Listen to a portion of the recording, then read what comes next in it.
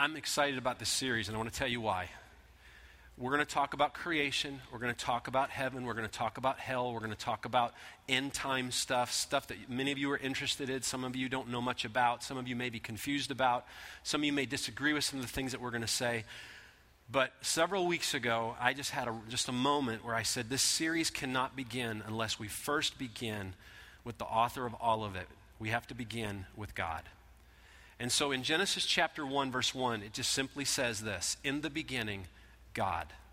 And that's where we're going to begin this series, with a study of God. Now, some of you may be going, why? Well, because if we don't have a clear understanding of the one who created the beginning, and the one who is deeply involved in the present, and the one who has complete knowledge of how everything ends, then nothing else that we have to say over the next few weeks can truly make sense. It just can't make sense. Nothing will make sense if we don't first try to make an attempt to make sense of God. Now, why is that? Well, because he is the centerpiece of the story. The whole book, the Bible, it's all about him. Now, some of you may have been confused thinking this book's about me. It's not. It's about him.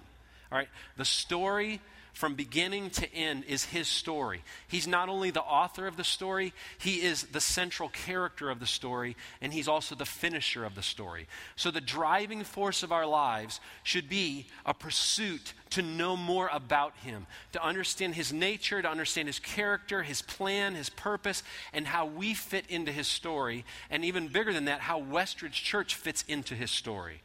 I love what pastor and author Tony Evans says. He says, knowing who God is defines who we are. They asked renowned theologian Dr. R.C. Sproul one time, they said, what in your opinion is the greatest spiritual need in the world today? And his response was, the greatest need in people's lives today is to discover the true identity of God. He says a lot of unchurched people don't really understand the God that they're rejecting. Then he was asked, what in your opinion is the greatest spiritual need in the lives of church-going people today? And he said, to discover the true identity of God. Because he says if believers really understood the true character and nature of God, it would revolutionize their lives. And so my hope over the next several weeks is that you will have a greater clarity and a greater understanding about creation and about heaven and about hell and end times, the beginning and the end. Because in today's world, of all people, we need this clarity. And that's where we're going to be over the next several weeks. However, my goal this morning is to introduce you to the God who the Bible describes as the beginning and the end. The Alpha and the Omega, the one who is, the one who was, and the one who is to come, the Almighty. Now, I want to start off with a few misconceptions about God, because there's a lot of them, and I'm just going to give you a few of them, all right? First of all, obviously, one of the biggest misconceptions is just simply there is no God. Now, because we live in a religious culture here, in the South, sometimes that we lose sight of the fact that there are many, many, many people all over the world, even here in the United States, that don't believe in a God at all. All right? He's either completely rejected, or if you go to where I was in Europe, he is basically an afterthought. Okay? The second misconception is that God is just love. God is just love. Now, one of the challenges that we faced over history is that we have created God in our own image.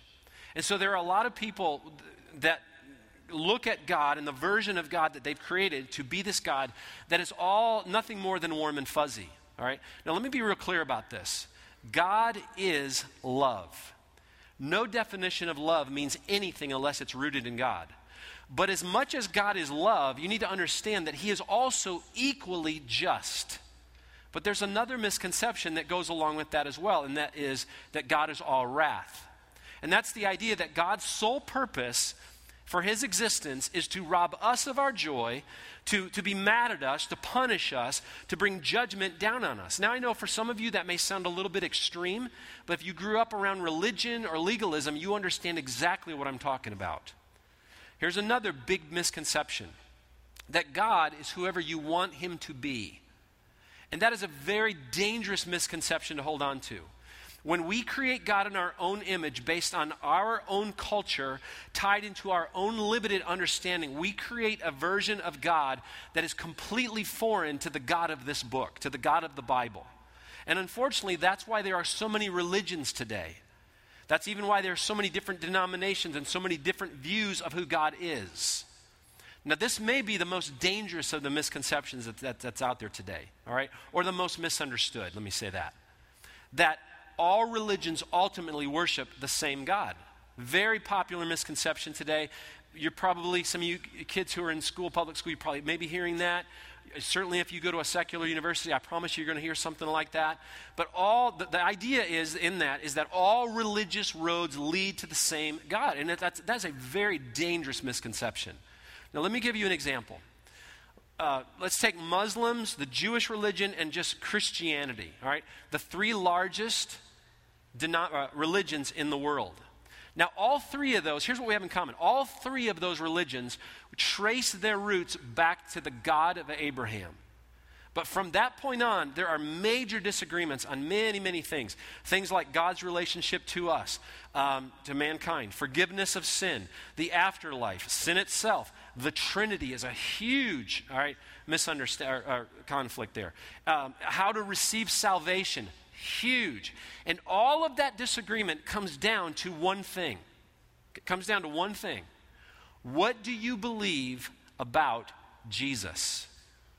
Now, the Jewish religion, Orthodox Jewish religion, all right, rejects Jesus. They may believe that he existed as a human, but they do not believe that he is the Messiah to this day. The Muslims see Jesus as a prophet who is on equal ground as Muhammad. However, to a true Christian, and understand, a true Christian, Jesus is not only the only way to know God, he is God. Matter of fact, God revealed himself to us through the very person of Jesus.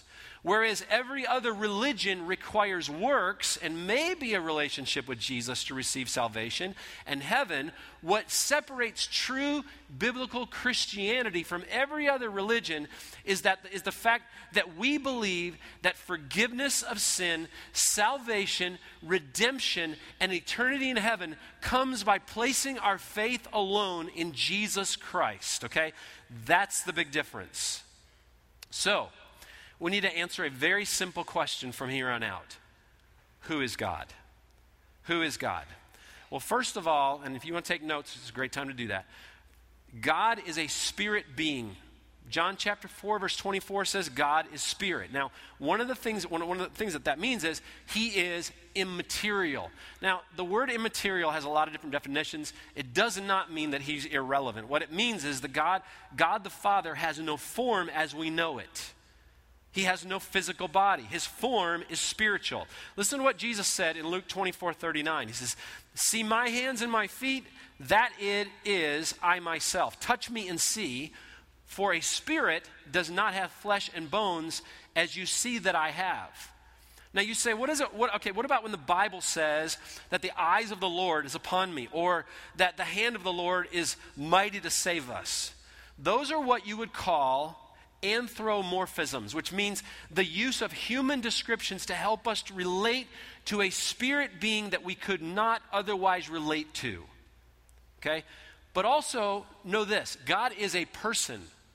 John 4:24 says, God is spirit, and those who worship him. In other words, we know God is a person because throughout the Bible, he feels, he thinks, he hears prayers, he speaks, he loves, he chooses.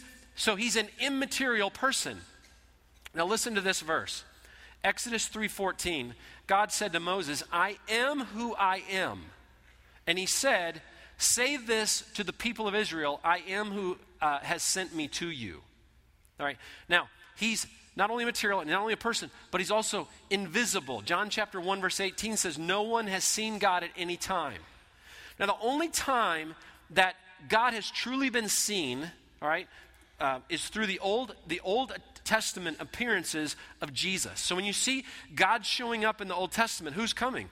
It's an Old Testament appearance of Jesus Christ, which is called a Christophany. Or the New Testament appearances of Jesus in the flesh. God the Father has never been seen. However, because he is a spirit, we can pray to him and we can worship him spirit to spirit. Second thing, God is an eternal being. Now that means he has no beginning and he has no end. Psalm chapter 90 verse 2 tells us that God exists from everlasting to everlasting. In other words, there has never been a time when God was not. Now that's really difficult for us to comprehend because we are linear creatures. We go from A to B to C to D. We go from 1 to 2 to 3. All right? We are past, present, and future. But all of that is meaningless to God. All right? When God told Moses, I am who I am, that meant that God always has been and always will be. He constantly lives in the present. Now, what does that mean for us? That means that God knows everything that is going to happen in the future. So if he tells you that something is going to happen in the future, you can believe him 100%. Also, we need to realize he's independent. Everything in creation needs something outside of itself to exist. All right? But God needs nothing outside of himself because he is self-generating. Now that's good news and it's bad news. The bad news is that God doesn't need us.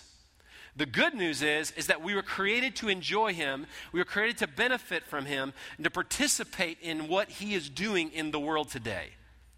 Another thing is that God is an unchangeable being. James chapter 1 verse 17 says, every good gift and every perfect gift is from above, coming down from the Father of lights, with whom there is no variation or shadow due to change. Now, the second law of thermodynamics, all right, in layman's terms, says that everything changes. People change, seasons change, times change, but God does not change. His purposes do not change. His plans do not change. His words do not change. His character does not change. He may change his methods for how he chooses to do something or how he chooses to deal with us, but his character never changes. Then we need to realize that God is a triune being. In other words, let me read Genesis 1:1. In the beginning, God created the heavens and the earth. Now the word for God there is this, in this verse, is this plural word, Elohim. That means that God is made of three distinct persons. We call it the Trinity. And those three persons together had a part in creation. In other words, God the Father, God the Son, and God the Spirit all played a role together in everything that was created. Everything that we see in Genesis. Also, we need to realize that God has many names. He has many names throughout the Bible. Elohim means he is powerful and mighty. El Elyon means he's the strongest one. El Roi means he's the strongest who sees. El Shaddai, the Almighty, the God who is enough. El Olam, the everlasting God. Adonai, the Master Lord, the owner of all creation. Jehovah means Yahweh, the Lord. To Abraham, he was Jehovah Jireh, the Lord is my provider. To Moses, he was Jehovah Kadesh, the Lord is my sanctifier. And Jehovah Nissi, the Lord is my banner. To David, he was Jehovah Raha, the Lord is my shepherd. To Israel, he was Jehovah Rapha, the Lord is my healer. To Gideon, he was Jehovah Shalom, the Lord is my peace. To Ezekiel, he was Jehovah Shammah, the Lord who is there. To Jeremiah, he was Jehovah Desidkenu, the Lord who is my righteousness. To many of you this morning, he is your Father, he is Abba, he's our daddy.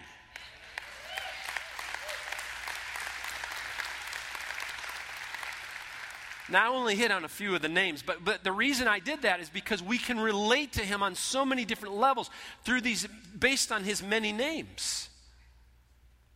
Now, there are three things that we have to remember about God. First of all, what we believe about God affects every major decision we make in this life. If the Lord is truly Jehovah Jireh, then we don't need to worry about our future or our finances. Why? Because he's a provider.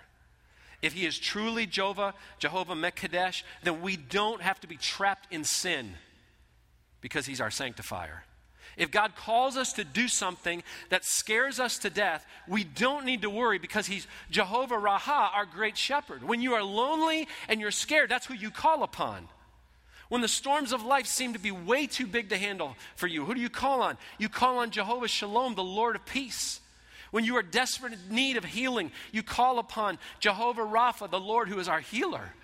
And when you feel like life's falling apart, what do? You fall back into the arms. You just free fall back into the arms of Abba, our Father, our Daddy, the safe arms of our God. See, listen, if God is small and powerless in your mind, if he is unreachable and uncaring, you will approach every major decision in your life based upon that knowledge of God. But if he is truly powerful and all-knowing and El Shaddai, the God who is enough, then every decision you make in your life will be run through the grid of your understanding of his character and his attributes. It's an issue of faith. The second thing is, God was not made in our image, we were made in his.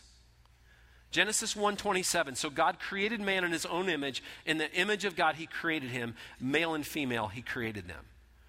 And that does not mean that we look like God. I know some of you think you might look like God, but you don't. Being made in his image means that we get to share in his personality. We get the benefit of from his love. We get the benefit of knowing his truth and his wisdom and his holiness, all for the purpose of fellowshipping with him. But here's my concern. Sometimes we, without even knowing it, we like to create God in our own image. We like to make him in our own image. If we're Catholic, we assume God is a Catholic. If we happen to live in the South and be Baptist, we create God in our minds to be just like we are, maybe a Southern Baptist. All right? If we grew up in a pew jumping charismatic church, well, in our minds, if God were here, he'd be jumping over the seats. All right? If our faith is small and safe, then guess what? We see God as small and safe. If we go to Westridge Church, God may be hip, casually dressed, and he happens to like contemporary music. But see, when we create God in our own image, what happens is he becomes a false idol that we've created. And the danger with doing that is that we begin to judge everyone based upon the image of the God that we have created. That's how we have divided the kingdom of God. That's why we're so fragmented in this world when it comes to religion. That's why we're so fragmented on Sunday mornings as a church. See, God is neither white nor black. He's not Hispanic or Asian. He's not charismatic. He's not Methodist. He's not Catholic. He's not Baptist. And he's not a legalist. He's not a liberal. And I know it's going to disappoint some of you, but he's not Republican and he's not Democrat. So whatever image you've created of God in your mind, I want you to know is probably wrong. Because however big your God is right now, it's probably not big enough. However holy he is to you is not holy enough. However loving he is to you, you will never be able to capture how truly loving he actually is. And sometimes we get a little pious when we think sometimes that we've got the corner on God. We think we're one up on the person that maybe is next to us or in a different generation because we think, I got this little bit of knowledge that no one else ever had before. We feel like we've had some kind of special revelation. Psalm chapter 139, verse 6, David says, such knowledge is too wonderful for me. It is high, I cannot attain it. So we need to understand God is not made in our image. We are made in his, simply because he wants to spend time with us and get to know him. And when we think about it that way, that's very humbling. Should be very humbling. The last thing is that God does not exist to make much of us. And if you've been in this church long enough, you know what I'm about to say. We exist to make much of him. In other words, it's not about me. And it's not about you. And one of the things that God has just impressed on me over the many, many years that I've been a pastor is that God is very jealous over his glory. What does glory mean? Glory means heavy. It means preeminence. It's the question of who carries the weight, who gets the credit for what goes on, who gets the pat on the back, who gets to stand above the rest. And a lot of times, without maybe even wanting it to be this way, we think it's all about us. We walk into church or whatever, and we expect this is all about us. I liked that song. I didn't like that song. This was too loud, or it's not loud enough. That song was too long. It's too short. Too much guitar in that song. Didn't like that guitar. Didn't like last week we had so many drums. Don't like the bass. Don't like that. Guess what? None of it's for you. None of this is for us. It's all for him. Isaiah.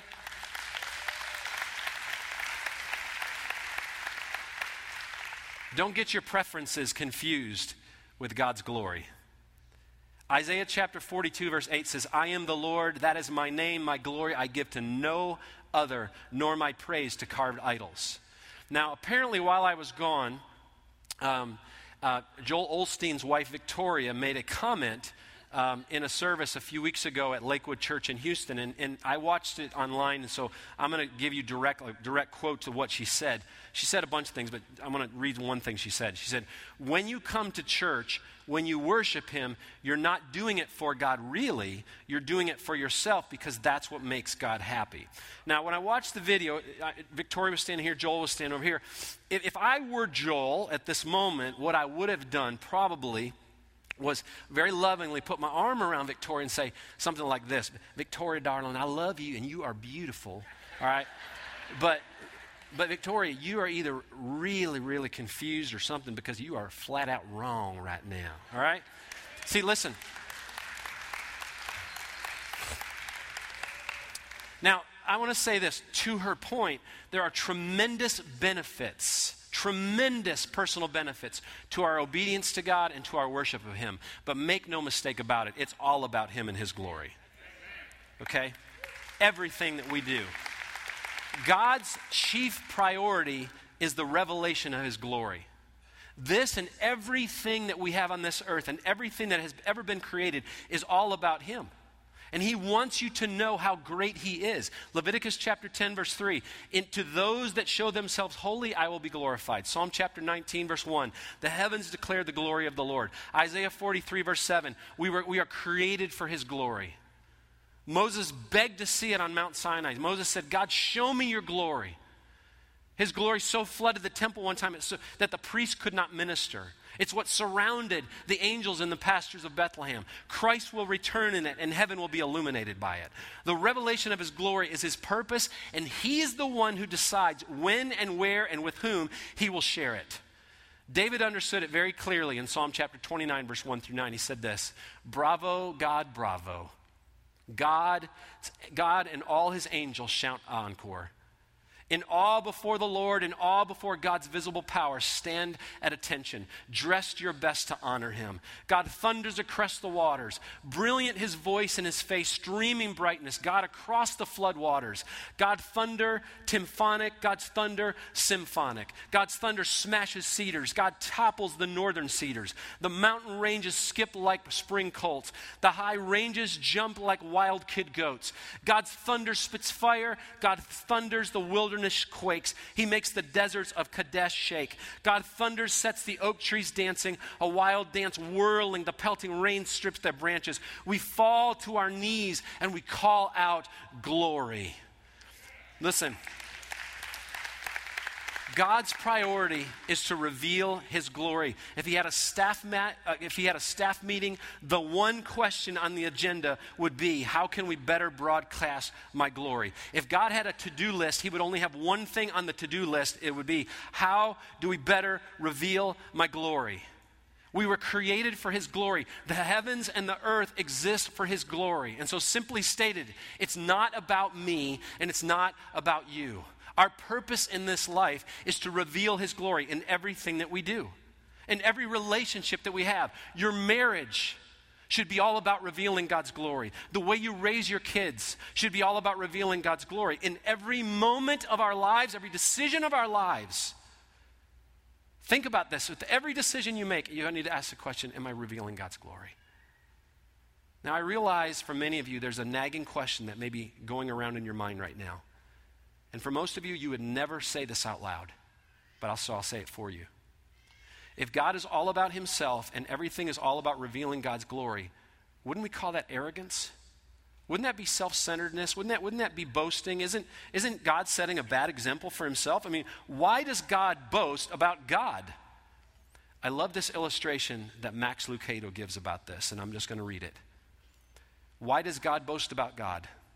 For the same reason you want a lifeboat captain to boast about his lifeboat. If you were on the Titanic and you were floating in freezing cold waters of the Atlantic, you would not want the captain of the lifeboat near you to be humble about his lifeboat or his ability to save you. You want him to boast about his ability to save you. All you want to hear is his voice, strong and confident. You need to hear that voice loud and clear. I've got room for you. I can save you. You want the one that can save you to be the loudest and the most confident voice across the waters. And you want the other ones, other people in the boat who've already been saved, to be quiet. There is no time for anyone who is already in the boat to be bragging about themselves. You don't care about how many degrees that they have or what they've accomplished in the past. This is no time for anyone who's already been plucked out of the water to be bragging about their abilities. If they say anything, you want them to boast about the abilities of the lifeboat captain. You want them to be spending all of their energies pulling people in his direction. Listen, that is our purpose. That's the reason we were existed. That's the reason we exist. That's the reason we were created.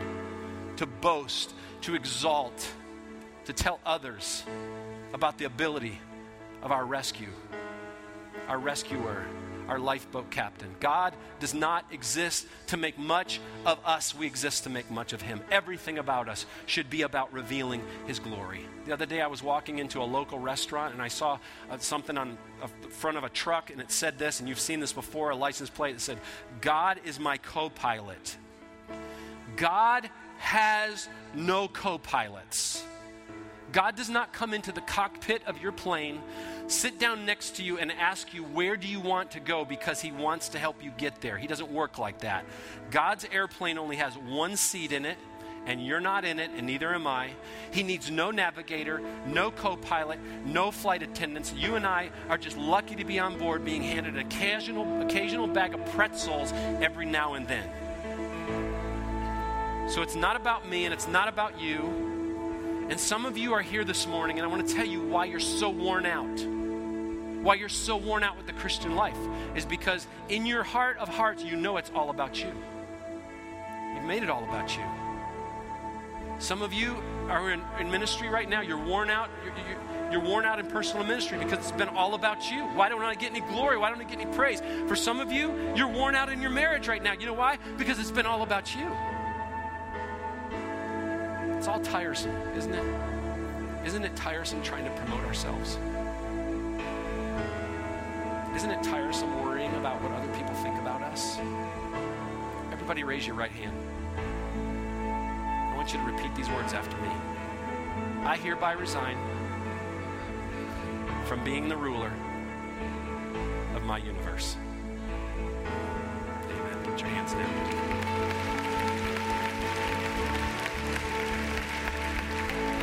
So we need to recenter our focus this morning for the sake of our hearts, for the sake of the kingdom. We need to refocus our hearts this morning. It's all about God. It's all about his glory. He gets the spotlight. He gets center stage. He's the one we're here to worship this morning, not me. Don't say anything about me. He's the one that gets it all. It's all about him. It's all about his glory. So let's stand and shake the walls of this place as we worship him this morning.